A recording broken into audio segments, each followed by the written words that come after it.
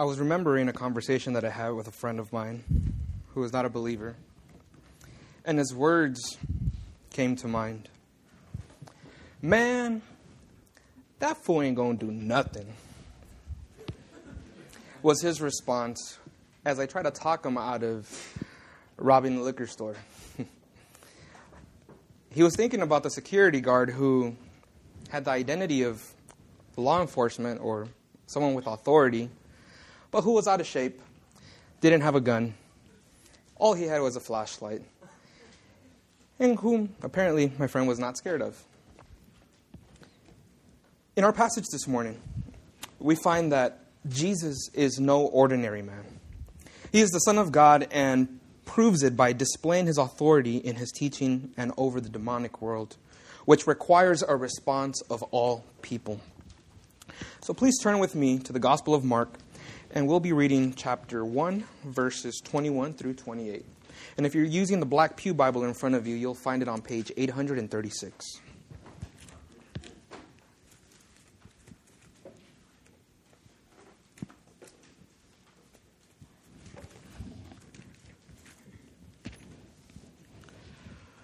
Mark 1, 21 through 28. And they went into Capernaum, and immediately on the Sabbath he entered the synagogue and was teaching. And they were astonished at his teaching, for he taught them as one who had authority, and not as the scribes. And immediately there was in their synagogue a man with an unclean spirit. And he cried out, "What have you to do with us, Jesus of Nazareth? Have you come to destroy us? I know who you are, the Holy One of God." But Jesus rebuking him, saying, "Be silent and come out of him." And the unclean spirit, convulsing him and crying out with a loud voice, came out of him.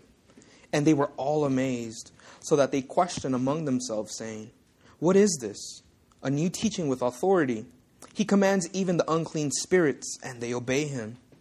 And at once his fame spread everywhere throughout all the surrounding region of Galilee. If you're taking notes this morning, our main point is this. Jesus' identity and authority require a response. Repentance or rejection. Jesus' identity and authority require a response. Repentance or rejection. And if you're taking notes, we'll be making 3 observations about Jesus' authority this morning. The first observation we'll make is that his word is authoritative, and we find that in verses 21 through 22. Second, his identity is authoritative, 23 through 26. And his authority requires a response, verses 27 through 28. And if you didn't get all of those, we'll be tackling them as we walk through the text, and I'll repeat them again. Now, a few weeks ago, we looked at some of the important details of the Gospel of Mark. And as a refresher, I'll briefly mention some of those details to help us situate our passage this morning. So Mark begins his Gospel by telling us that his account is the beginning of the Gospel of Jesus Christ, the Son of God. And as we mentioned in the past, the word gospel means good news. And this good news is directly related to Jesus, the Son of God. So this should lead us to ask the question, well, what is this good news? Well, in order to understand this good news, we first have to understand the bad news. Prior to the arrival of Jesus, man had created a problem for himself that he could not fix. The Bible tells us that man was created by God and for God, meaning that man was to enjoy his existence by living under God's good rule. The problem came in when man willingly decided to rebel against God by rejecting him, by rejecting his rule and his authority. So man made a conscious decision to not submit to God. And here, the Bible points to Adam and Eve, where they willingly ate from the tree that God prohibited them from eating from. And in doing so, man showed that he thought it best to disobey God, taking God's good gifts and using them however they pleased. This created a separation between God and man, rebels against a good and loving king. And the natural consequence for this, the Bible says, is death. This act of treason against the good and loving king was punishable by death. And since then, man was cast away from God's presence, wandering through the earth looking for a way to be made right with God. Now, God in His kindness promised to provide a solution to man's problem, which was to provide a Savior, His very Son, Jesus Christ, the one who would save His people, the one who would save all who would turn away from their rebellion and return to Him under His own terms. Now, if you look at your Bible, we have the Old Testament and the New Testament. And the Old Testament is a history of how God, in His love, kept His promise to send a Savior to save His people and to restore His rule in their lives. Man's rebellion, it's important to note that man's rebellion never took away God's kingship or His authority. Man only rejected God, earning judgment and wrath. But despite this rejection, God continued to pursue sinful people who would repent and submit to His good rule. God would act on man's behalf by working powerfully to rescue and to create a people for Himself. And the only way that man could be made right with God would be by God coming into this world and taking upon His wrath on behalf of all who would repent and believe. This is God's work. And this work, this promise that God had made, would come about as God established an eternal king whose authority would last forever, which would be fulfilled in His Son. This king would come in a way that was unexpected. He would come as a servant, as one who would suffer on behalf of His people, taking the penalty that man deserves. And so the Old Testament account of God's establishing His kingdom helps us understand our passage for today. Man was in desperate need of saving, having no way to make himself right before God. But God offers this good news of deliverance and salvation, which is what Mark references in Mark 1. And this is why Mark begins by saying that this is the beginning of the gospel of Jesus Christ, the Son of God. Now, the Jewish people of this time knew that God reigned and that God was king. They understood that God would send a Savior. And so they were waiting expectantly for this Savior to arrive and for God to fulfill His promise. And so this is the good news that we find here in Mark. Mark tells us that the gospel is the good news about Jesus Christ. And he tells us how Jesus is the fulfillment of the Old Testament prophecies that God would send someone. And that's why he begins in chapter 1 by telling us about John the Baptist and how John prepared the way for Jesus. Jesus begins His ministry by being baptized by John, then being led by the Spirit into the desert to be tempted, coming out triumphantly from the desert, then calling His disciples to Himself. And this brings us to our passage this morning. So now let's make the first observation about Jesus' authority. His word is authoritative, verses 21 through 22. We are told that Jesus called His first 4 disciples, and after doing so, they went into Capernaum, and immediately on the Sabbath, Jesus entered the synagogue and was teaching. The first thing I want to draw your attention to is that this took place on the Sabbath. The Sabbath means day of rest in Hebrew. And it was a day of rest that took place on the 7th day of the week, which for us would be on a Saturday. And according to Jewish tradition, the Sabbath started from about sunset on Friday and continued until Saturday sunset. And the keeping of the Sabbath was to be a reminder for the Israelites that they were being set apart for a holy God, one of the reminders. And as we learn in the New Testament, Jesus fulfilled the purpose of the Sabbath in that He is the one in whom His people find rest. And so what that means for Christians today is that we are not bound to keep the Sabbath because God has promised to forgive sin and to have right fellowship with those who trust in Jesus' finished work on the cross. The next thing we see in these verses is that Jesus entered the synagogue. And a synagogue was a local congregation or a house of worship with officers that were in charge of the services, but without set preachers. This was where Jewish communities would meet for prayer, for scripture reading from the law or the prophets, and for teaching from these readings. Those capable of teaching could stand or would be invited to encourage the congregation with specific passages from the scriptures that were being read. And we find an example of this in Acts 13:15, where Paul and his companions entered a synagogue on the Sabbath. And I'll read it to you. We find in Acts that after reading from the law and the prophets, the leaders of the synagogue sent word to them saying, "Brothers, if you have a word of exhortation for the people, please speak."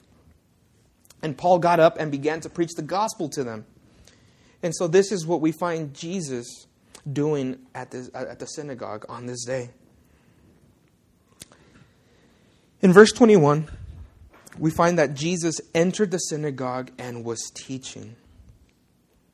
Now, while Mark doesn't give us the text from which Jesus taught, we can safely assume that Jesus began to teach them the good news and how the scriptures were fulfilled in him. For example, in Luke's gospel, we're told that Jesus went into the synagogue on the Sabbath day and stood up to read from the scroll of the prophet Isaiah. And he read, "The Spirit of the Lord is upon me, because he has anointed me to proclaim good news to the poor. He has sent me to proclaim liberty to the captives and recovering sight to the blind, to set liberty those who are oppressed, to proclaim the year of the Lord's favor." And after reading the passage, Jesus rolled up the scroll, gave it back to the attendant, and sat down. And the eyes of all in the synagogue were fixed on him. And Jesus began to say to them, "Today, this scripture has been fulfilled in your hearing." And so if you look at Mark 1:14 through 15, we find that this is how Jesus began his ministry. Jesus came into Galilee proclaiming the gospel of God and saying, "The time is fulfilled and the kingdom of God is at hand. Repent and believe in the gospel." So here we have Jesus coming into the house of worship and beginning to explain what the prophecies meant and how they were fulfilled in him. Can you imagine what this would be like? After hundreds of years of expectation for God to fulfill his promise to send the Messiah, all of a sudden, here comes Jesus before all in the synagogue to tell them that the promise was being fulfilled. And what's interesting about this teaching is the reaction that it had on those who were present in the synagogue that day. If you look there at verse 22, we read, "And they were astonished at Jesus' teaching, for he taught them as one who had authority and not as the scribes." Scribes, who were also known as teachers of the law, were experts in the law of Moses.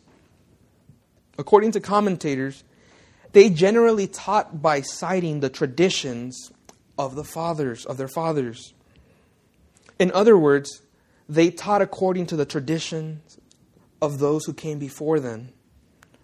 So you can picture a scribe, after reading from the scrolls, standing before the congregation and saying, "Rabbi so-and-so says this, and Rabbi so-and-so says this," basing their teachings on traditions that only scratch the surface of God's intention for them.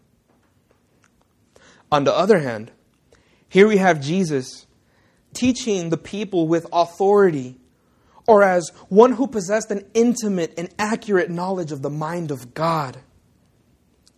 Jesus had no need to quote from rabbis, nor did he need to base his teaching on the traditions of men. While the scribe's knowledge was borrowed, Jesus' knowledge was personal, and it was of God. Once again, we aren't given the passage that Jesus preached from, but we can take from Jesus' other teachings in the Gospels to get an idea of what was taking place in his teaching that would lead people to be astonished. For example, in the famous Sermon on the Mount found in Matthew 5, we find examples of the authority that Jesus' teaching carried. I'll give you one example. In Matthew 5, 27 through 30, Jesus taught them about adultery. And this is what he said. You have heard that it was said, you shall not commit adultery. But I tell you that anyone who looks at a woman lustfully has already committed adultery with her in his heart. And so here we have Jesus getting to the root of the commands of God given in the Old Testament. This was no surface level teaching.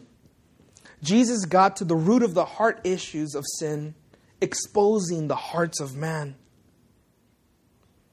Picture yourself sitting before Jesus in the congregation and him beginning to reveal to you as the word is being exposited the deepest secrets of your heart.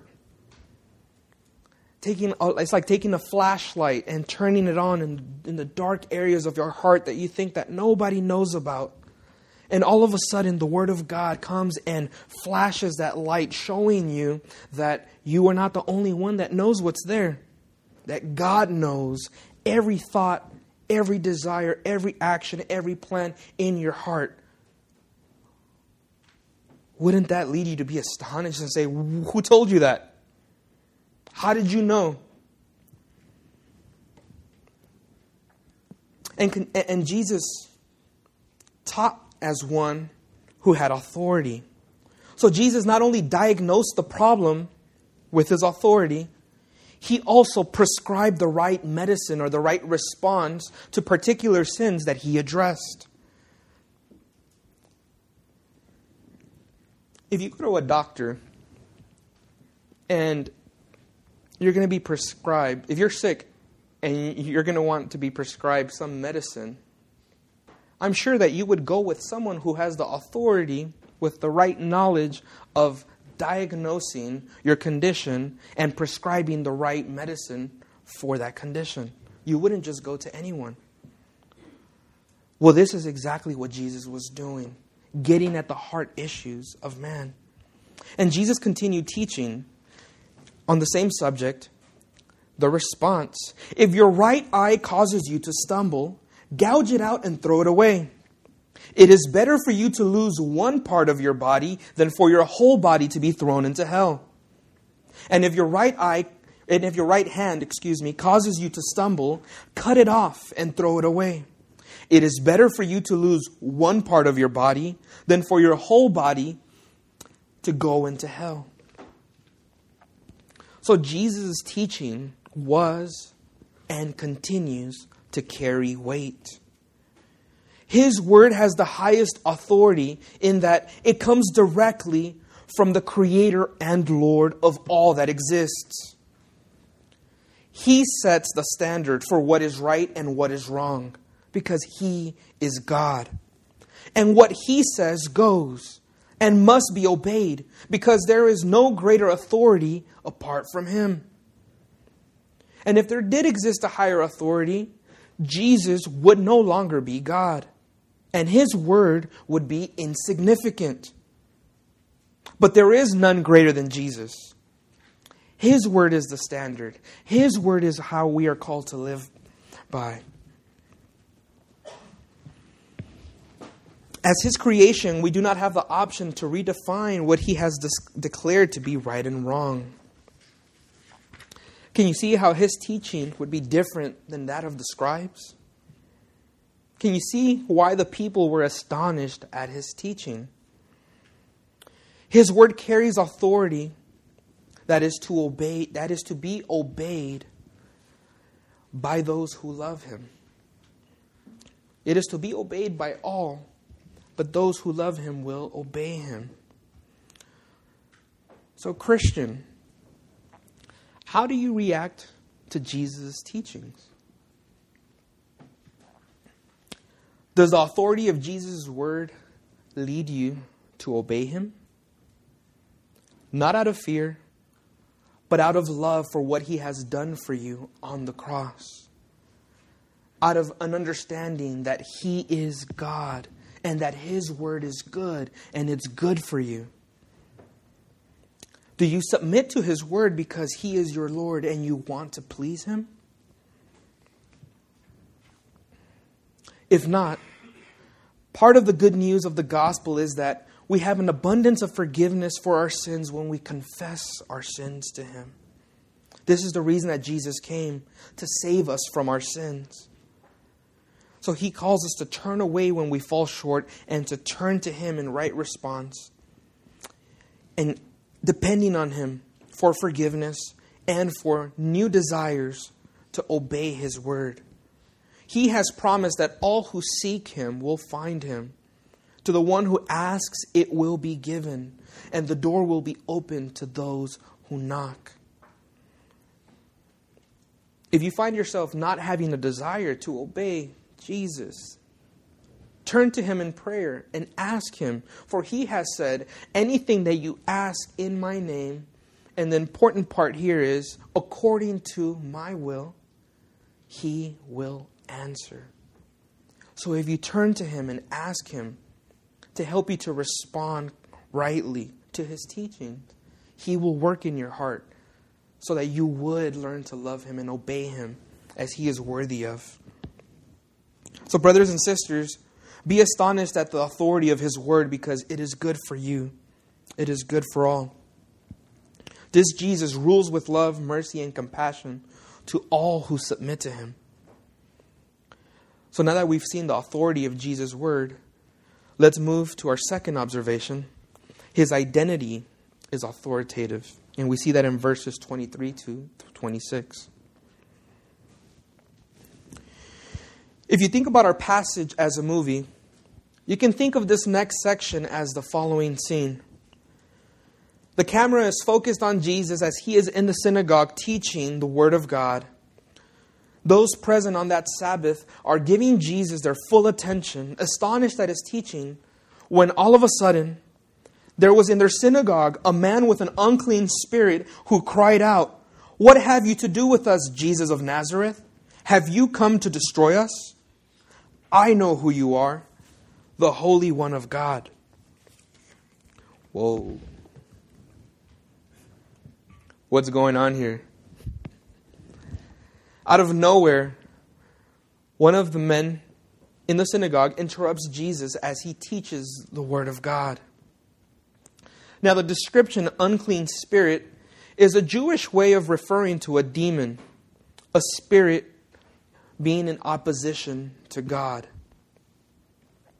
For the second time in Mark's gospel, we find Jesus encountering opposition from the kingdom of Satan. The first time was there in chapter 1, verse 13, when Jesus was tempted by Satan in the wilderness. And so these details that Mark provides for us in his gospel are details that help us understand that Jesus had real opposition from the kingdom of Satan or the demonic world. So some of you may be wondering, whoa, what are demons? Are they real? What's this about? Because we live in the Western world, we don't hear as much about demonic activity as much as in other parts. And there may be different reasons for this. But here is what we do know about the demonic world according to Scripture. Demons are fallen angels who willingly rebelled with Satan against God. You can find this in Revelation 12. When Satan rebelled in heaven, 1/3 of the angels followed him. There in Revelation 12, and you can reference Jude 6. Demons are spiritual beings that have the ability to possess physical bodies, as seen in our passage today, here in verse 23.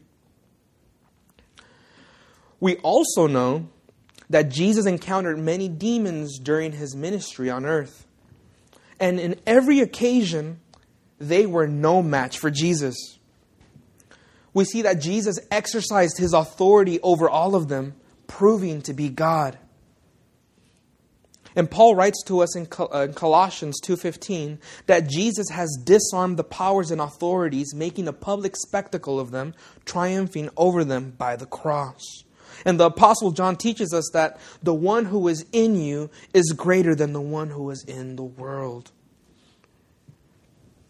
So to clear a common misconception, the Bible does not teach that demons can possess believers, because some have been led to believe that because this was taking place in a synagogue, that a Christian can be possessed.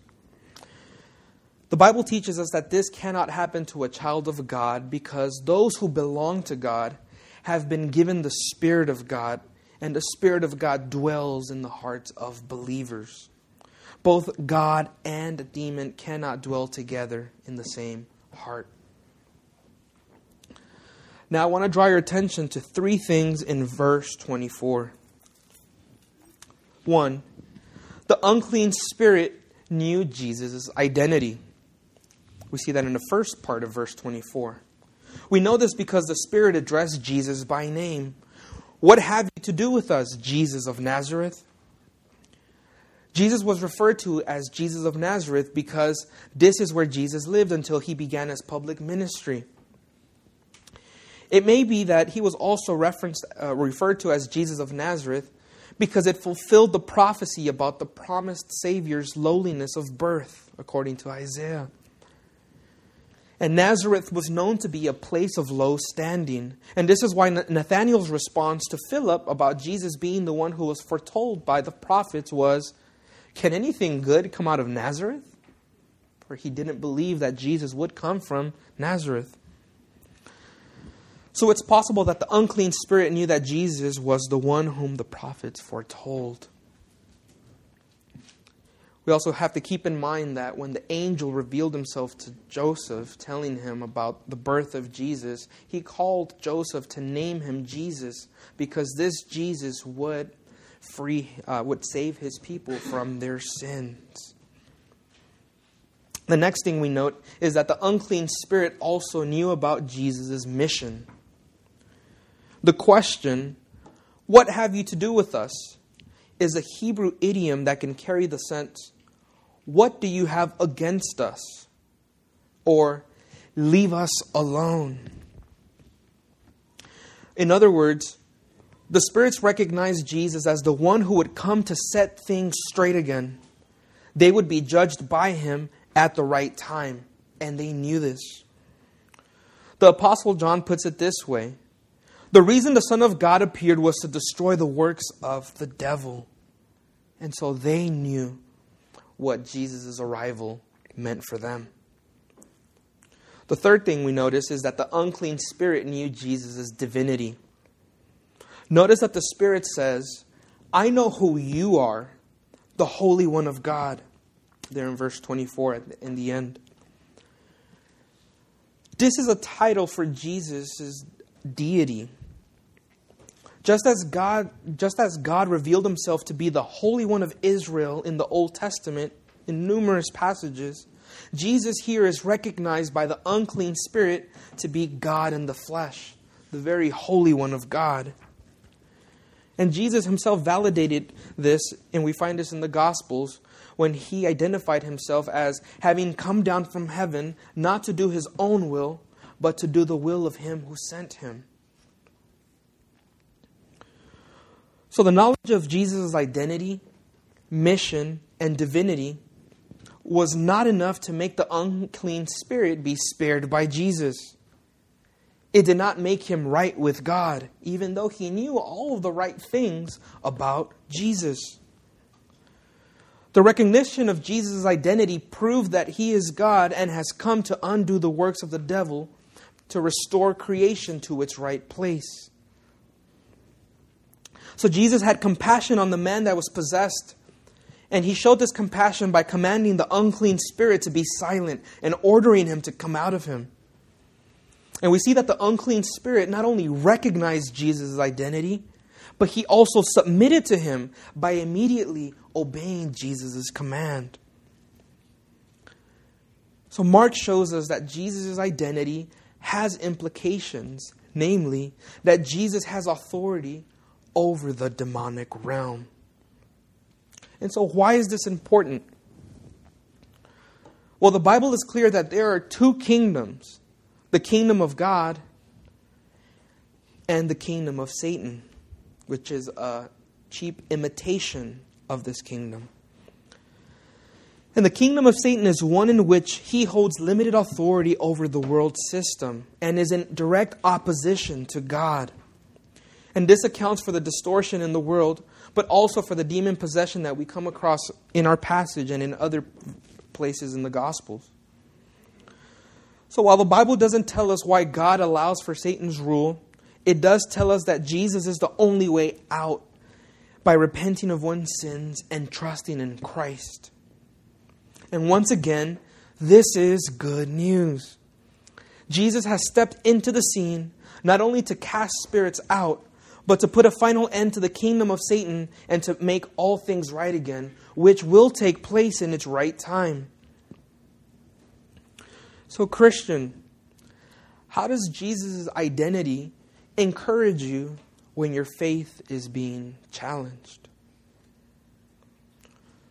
Does the fact that Jesus, the one who will save his people from their sins, give you boldness to live for the glory of his name? Does it enable you to rest in his finished work on the cross? Because he is who he says he is. Brothers and sisters, let us be encouraged that we have a mighty Savior as our God, who is powerful even over the forces of evil. And if you're not a Christian and you're visiting us this morning, we're happy that you're with us. And so I want to ask you, how does Jesus' divinity make you feel? Scripture teaches us that Jesus is God himself and has come into this world to offer salvation to rebellious people who have chosen not to live under God's good rule, but who have rejected him and thus earned for themselves righteous judgment.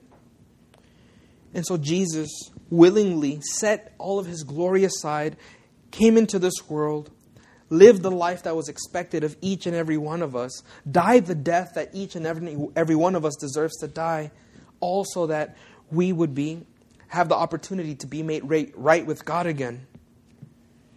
The Bible tells us that man cannot save himself. You cannot save yourself. I cannot save myself. Only Jesus can save us. And Jesus offers this free forgiveness found in him. A mere mental assent of Jesus' identity is not what you or anyone need. God calls all people to submit to his good and caring rule in exchange for eternal life with him. In exchange for a relationship with him, where you would come to enjoy him and know him as he created us to do so from the very beginning. So now that we've seen the authority in Jesus' identity, we move to our last observation.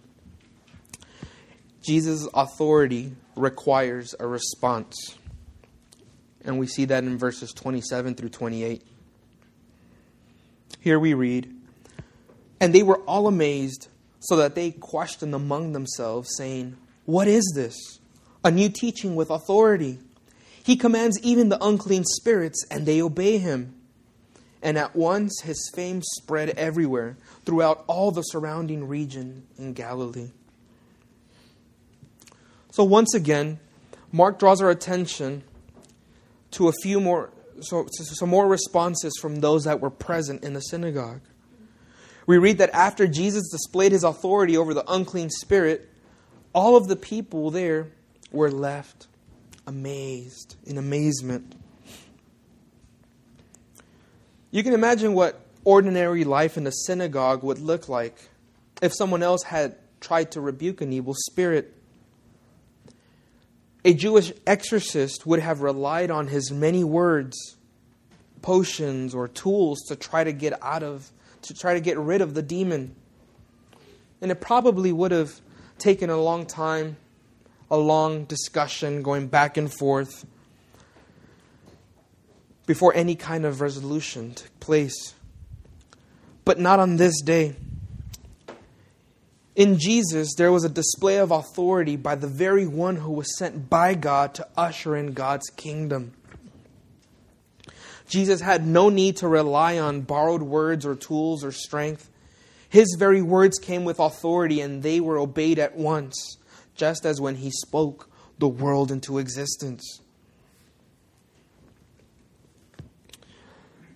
Another thing we notice is that these folks questioned among themselves, saying, "What is this? A new teaching with authority. He commands even the unclean spirits, and they obey Him." What was new to them had already existed since the beginning of creation. What the people were experiencing was the Almighty God entering into our world to fight against the works of the evil one. And after experiencing nothing but bad news, here came the good news Himself, Jesus Christ. Jesus not only brought the good news of forgiveness of sin, He Himself was the good news. He is the good news to sinners, to save us from our sin, to save us from our disrupted relationship with God. And according to Mark, the answer to their question was this: let me tell you who this is, or let me tell you what this is. It is God manifesting Himself in the flesh, on the battleground, combating and triumphing over the forces of evil. It was God ruling the world, and now evident and present with His people. Jesus is the real deal, with real words of authority, demonstrating that He is the Holy One of God. And so we see a few things here in these verses. The unclean spirit not only recognized Jesus, but he also obeyed. When Jesus called the spirit to be silent, the spirit had no option other than to do what he was told. He could not resist. All he could do was obey. We also notice that the unclean spirit's obedience shows us where the greater power rests. And here is in Jesus. The crowd saw that Jesus had no trouble in taming the unclean spirit, which then had implications for His teaching and His identity. If the demons obey what Jesus commands, then surely His identity and His teachings must be true. And we also note that Jesus' fame spread everywhere throughout all the surrounding region of Galilee. And this is important because Jesus' fame spread everywhere and it meant different things to different people. Their question, "What is this?" is one that people would continue to ask as Jesus went about accomplishing His mission. While Jesus went on to do many other great miracles, such as providing food for multitudes, healing the sick, calming storms, and exercising His power even over death, many would still not understand Jesus' true identity. The disciples didn't understand it until Jesus was resurrected from the dead. To some, Jesus was just another miracle worker who had the power to heal. To others, Jesus was one who provided free health care as He healed the sick. The problem is that if that was all Jesus was to them, then His identity and His authority was of little value. So why is Jesus' identity important? This is why Jesus would eventually ask His disciples a very important question in chapter 8, 27 through 29. Jesus wanted to make sure His disciples knew who He was because His identity had important implications.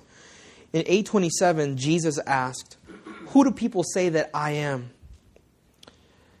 This question was a life changer for them, and it is for us today because the answer would determine whose side they were on. His disciples responded, "Some say John the Baptist, others say Elijah, and others one of the prophets."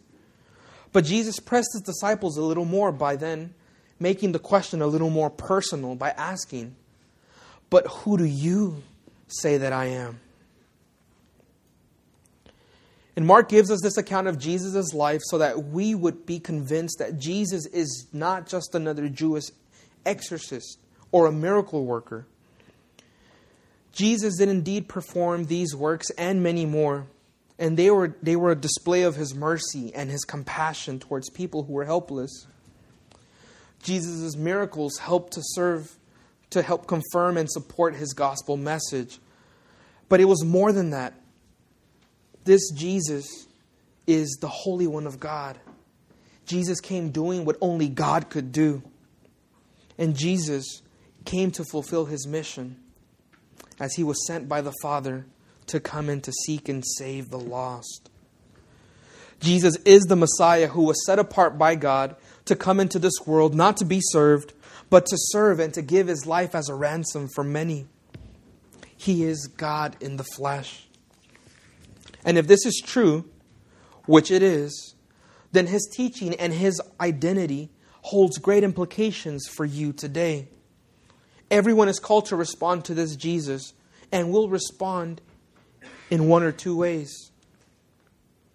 You can either reject Jesus' authority and identity and continue to live under your own rule, or you can repent and trust in Jesus' identity and authority, the one who has the ability to forgive sins and save us from the coming judgment, making us right with God. We cannot respond with both. We are to respond to Jesus, the good King, who has put everything aside so that He would seek and save. We are to respond with Him in obedience, knowing that He is a good and loving King who has demonstrated His love by coming into this world when He didn't have to and willingly laying His life down for you. This is the good and loving King who has come to seek and to save those who would repent. So if you're visiting us this morning, this message is for you. It's good news. This is the message that Christians around the world and from those who have come before us have believed. And it's the best news that we have ever heard. That we were created by God and for God. And God has provided a way for us to be made right with Him by trusting in His Son and repenting of our sins. If you have any questions about this Jesus or about this gospel, feel free to ask me or Pastor Jeremy or anyone who's here in the church. And we'd be more than happy to tell you more about Him and how this good news can be yours too. In conclusion, our passage this morning teaches us that Jesus is the Son of God, who possesses all authority over all of His creation, including the demonic realm, and it requires a response. We see His authority in His teaching. We see His authority in His identity. And He calls us to respond to Him in repentance and faith by trusting in Him and His finished work on the cross for the forgiveness of sins. Let's pray. Heavenly Father, we praise You for being a mighty Savior who is powerful to save. We thank You that You offer free forgiveness to rebellious people like ourselves by turning away from our sins and trusting in Your Son's perfect life and His perfect obedience, His death and His resurrection.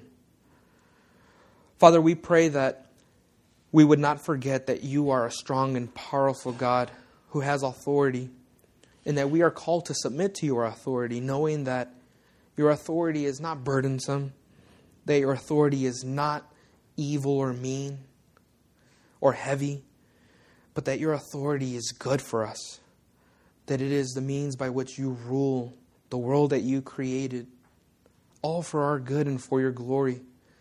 We pray that You would change our hearts so that we would submit where we find it difficult to submit, and so that in our submission we would testify to the watching world that You are a good and loving King who is worthy to be obeyed. We thank You in Jesus' name. Amen.